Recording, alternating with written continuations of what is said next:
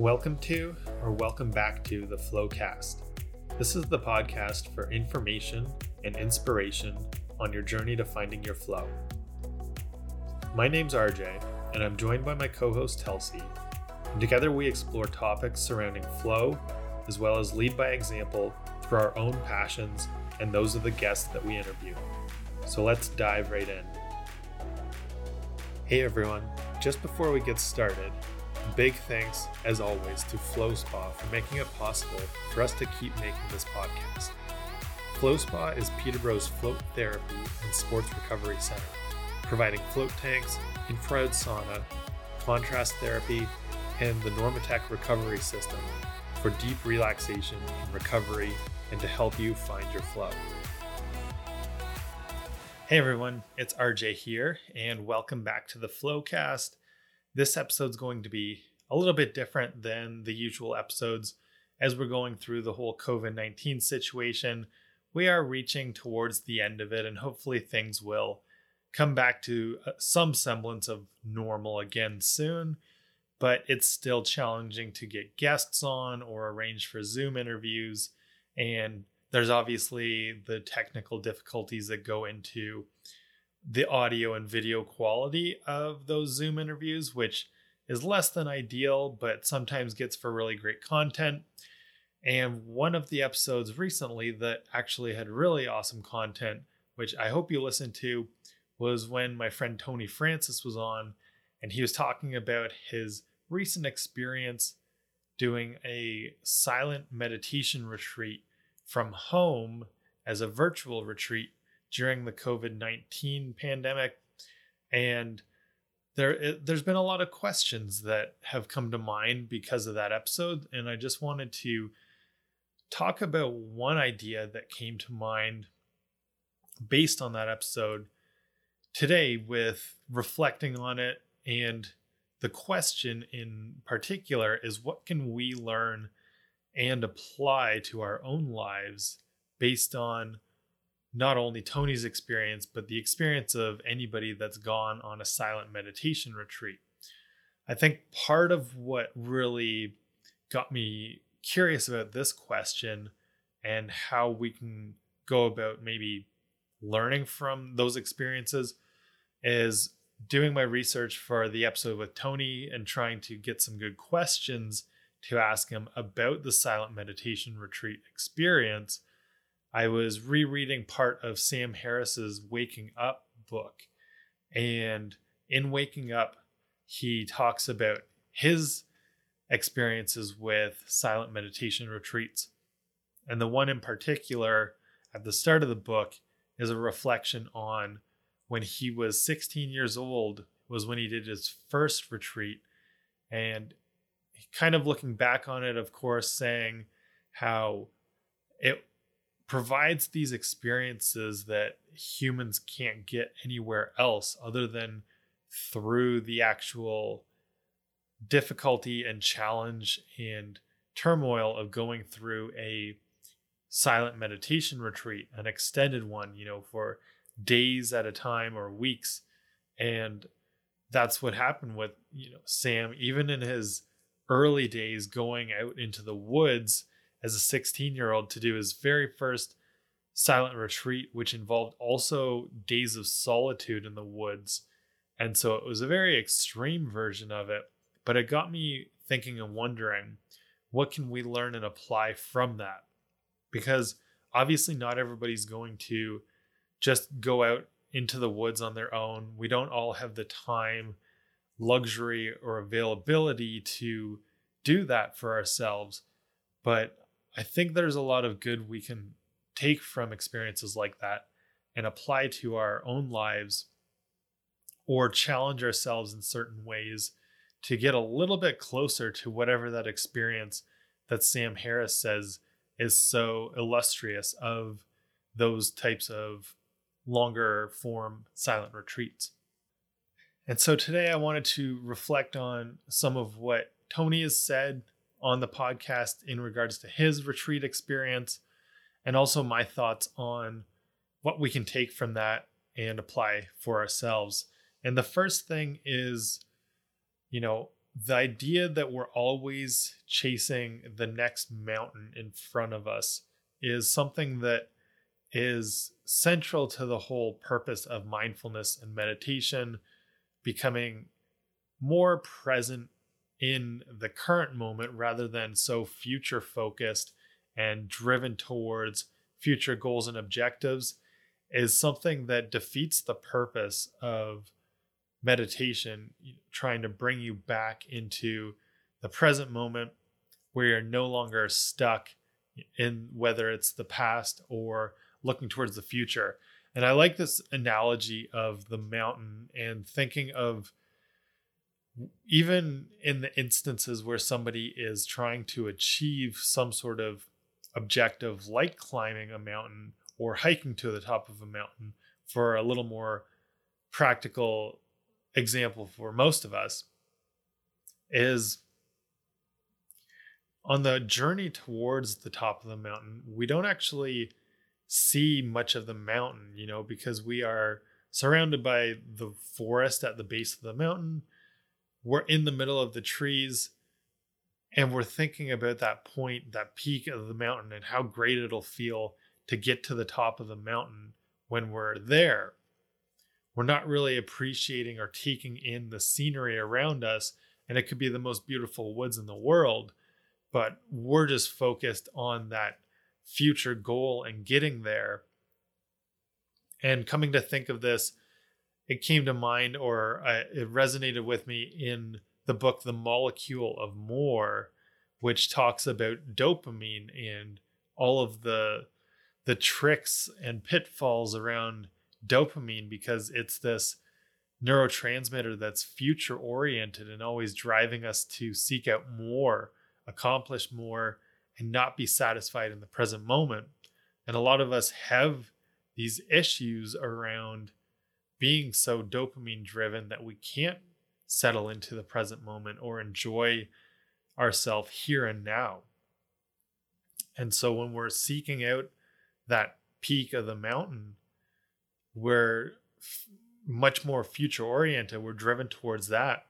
We're not present in the moment, but the reality of dopamine is, because it's always looking for more, seeking out more, and not satisfied, we get to the mountaintop, and instead of being appreciative of finally reaching that point, we're now future driven once more, looking at the valley ahead of us and how great it would be, looking out on the vista.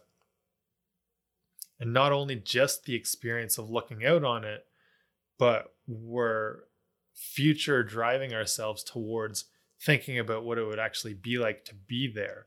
So that's a very powerful analogy in my mind on this whole always being future oriented. And of course, there's a lot of anxiety that can build up because of that if we don't allow ourselves that balance between the here and now and being future oriented.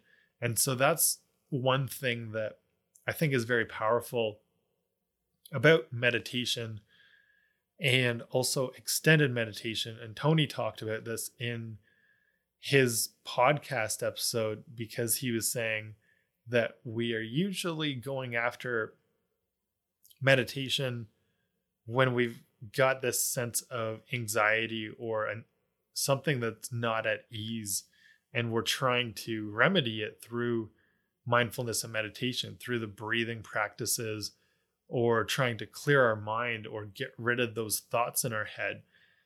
And so when we're always going towards meditating with this preconceived anxiety that's built up, we're kind of skewing the experience and not making it as a pure of experience of mindfulness, because there's some sort of end goal or objective that you're trying to attain each time.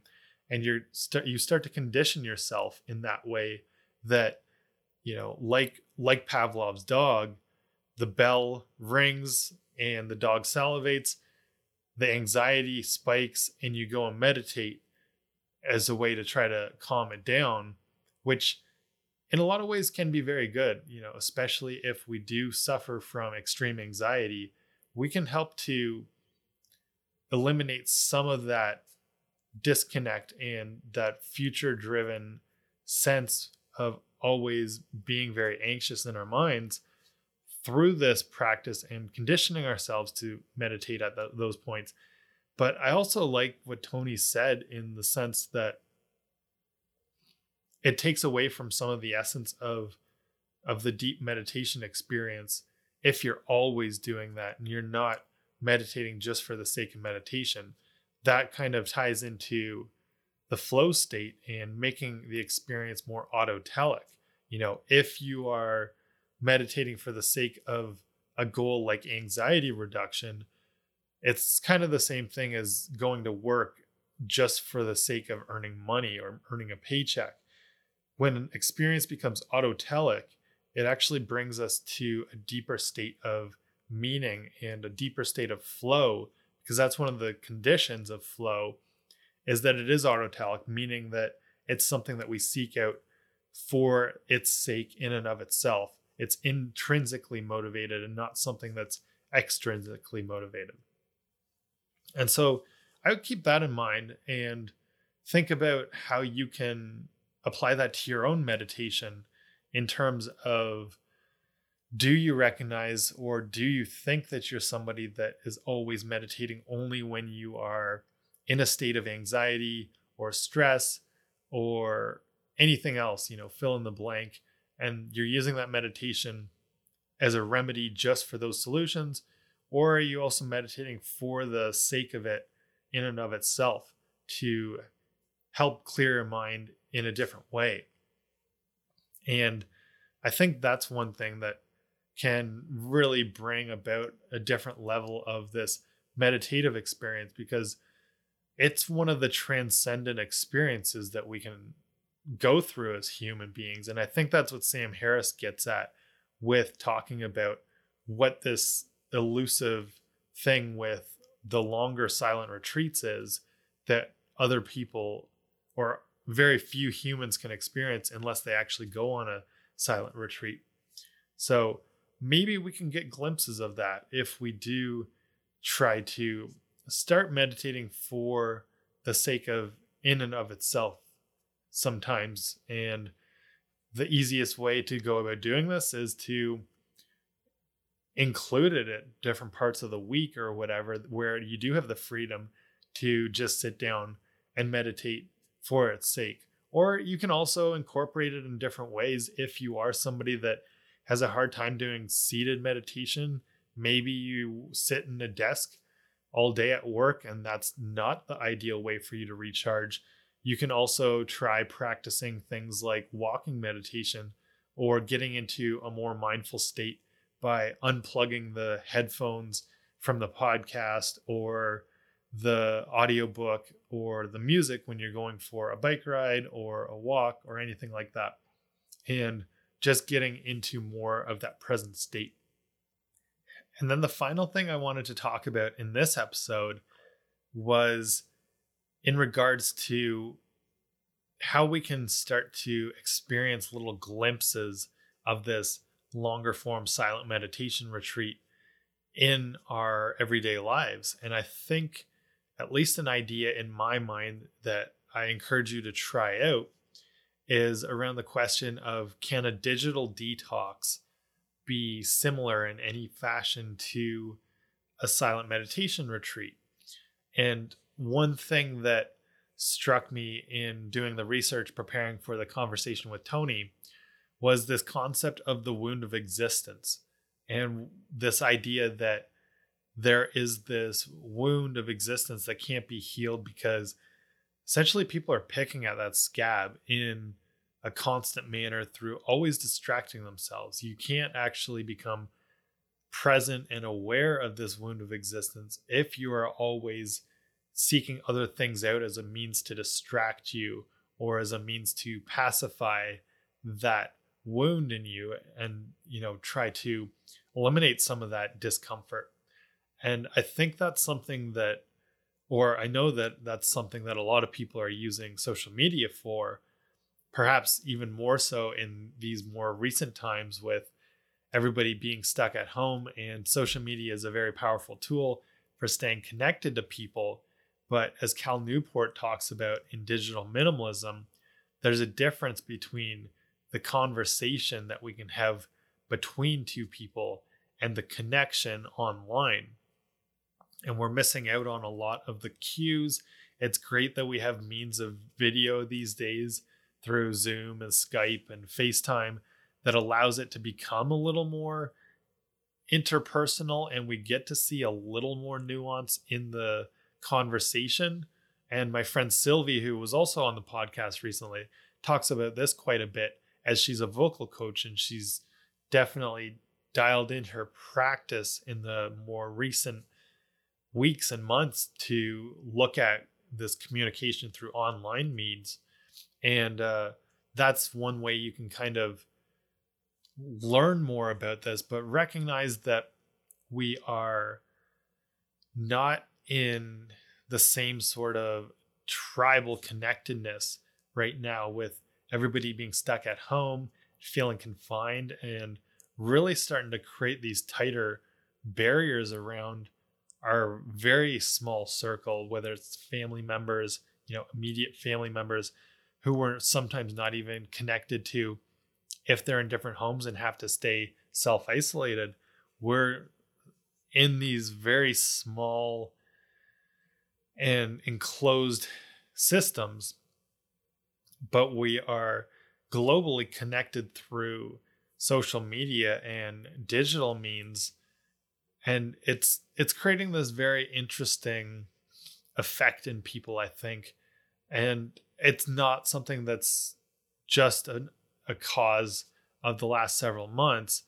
As Cal Newport wrote last year when he released Digital Minimalism, it's been something that's been going on and really started to grow and accelerate in the early 2010s when ads and different companies started to get involved more in the social media realm and started to have these advertising agencies bid on people's attention, essentially. And it made it a much more commoditized experience than the original style of Facebook being a way to connect different college campuses or within one college campus. And it just started to snowball until, for a lot of people, it became something that was out of control. And that's where people can become addicted to their social media feeds or dependent on it in some ways as a means to pacify themselves once again, because it's a way to just get distracted. But it's also, as I was talking about with dopamine, there's good evidence that each time somebody gets a thumbs up or a like or a heart on these different platforms, it's a small chance of being a dopamine hit to your system that is leading people to want to consume more and more. So as we are driven to seek out approval from our groups, and we're driven to get these rewards, and especially because they are variable, and variable rewards are the most addictive form of rewards, which is why, a slot machine doesn't reward you every single time you pull the lever. Sometimes you may get a little bit, and then other times you hit the jackpot, and that actually stimulates our brain the most to want to continue to pull that lever or check Facebook or check social media pages, because we don't know what we're going to get exactly each time. And that's something that has been engineered into the system to make it as enjoyable and pleasurable as possible. But the reality is that dopamine's not a pleasure molecule. It's actually that seeking out more molecule. We've got to keep that in mind as we look at the effects of social media on us, because it's not something that's intrinsically pleasurable so much as it just drives this and fuels this addiction, this sense of always seeking more. And so I think my thoughts on this that we can start to challenge ourselves with is to include a digital detox of some sort. And I know that there's different styles of it. You could do something like a whole week off social media, which I think for a lot of people maybe is realistic. I know in digital minimalism, Cal Newport suggests a full 30-day digital detox, which I think for a lot of people can be challenging, maybe especially in this time, because in a lot of ways, the social media channels is where we're getting some of our news from. Social media may not be the best form of news, but it is one place we are going to get some of our information and news from at this time. So I don't think for a lot of people it's possible to completely disconnect.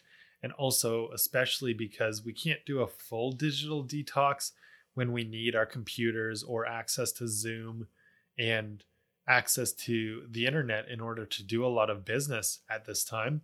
So that's something that requires a bit of a workaround. And I think the best option that is also very realistic for everybody to do is follow the idea of the 24/6 method, which you may recognize as being called like a screen off Sunday or a screen off Saturday, in which you would do a tech Sabbath, essentially, as Tiffany Shlain talks about in her book 24/6, where you turn off all of your devices for one full day each week. And it's very easy to do if you schedule it into a weekend where you get to do all these higher quality activities with your family that doesn't involve screens. So you can do different outings and print off the maps you need to get there. Or even if you have to, accommodate tech a little bit in order to make it more realistic. And so you have your devices available for checking maps or directions, or maybe making a phone call if you need to call for help, that kind of thing. But you don't depend on it for those days, and you try to go completely off, especially if it is social media and checking email and things like that you don't necessarily have to do 7 days a week. And so I'd encourage you to give that a try. Try out the 24/6 method and maybe start a Friday night and go through till the Saturday night if you feel you need to power your devices back up at that point. And then just kind of get started with that. See how you feel and reflect on the effects that has on your mental health, the way it feels for your clarity and creativity. Because, of course, the whole idea of create before consume especially means that we're not always checking social media and tech or using other people's inputs. We're trying to create our own inputs first. And that requires a bit of a break and a disconnect. And so if you do this full day of it, you'd be pretty amazed at how much creative ideas that you can come up with in that small amount of time. So I think that's what I want to leave you with today, is to try out the digital detox of some sort, whatever works for you, and use that as your starting point, along with these deeper forms of meditation, as a way to strip away some of the distraction and strip away some of the things that are eliminating or making it harder for you to get into this deeper understanding of what it's like to be in the present moment. And so that's it for this episode. I hope that you enjoyed this. It's a little bit different, like I mentioned, just because we've got some guests lined up coming soon, but it's just the arranging of Zoom meetings, making sure everybody's got the setup that they need for video or audio quality. And so just trying to keep you up to date with some of what's on my mind from the more recent episodes, and hopefully we will have more content coming soon and things will get back a little bit more to normal soon as well. So I thank you for tuning in. Of course, it really helps if you remember to subscribe to the podcast and also leave a rating and review on Apple Podcasts. Primarily is one that really helps to make a difference reaching more people with this content. So remember to do that, or directly share it with your friends as well. Whether this episode or another one that has resonated with you, it would be really appreciated. Thanks, guys, and I will talk to you again soon.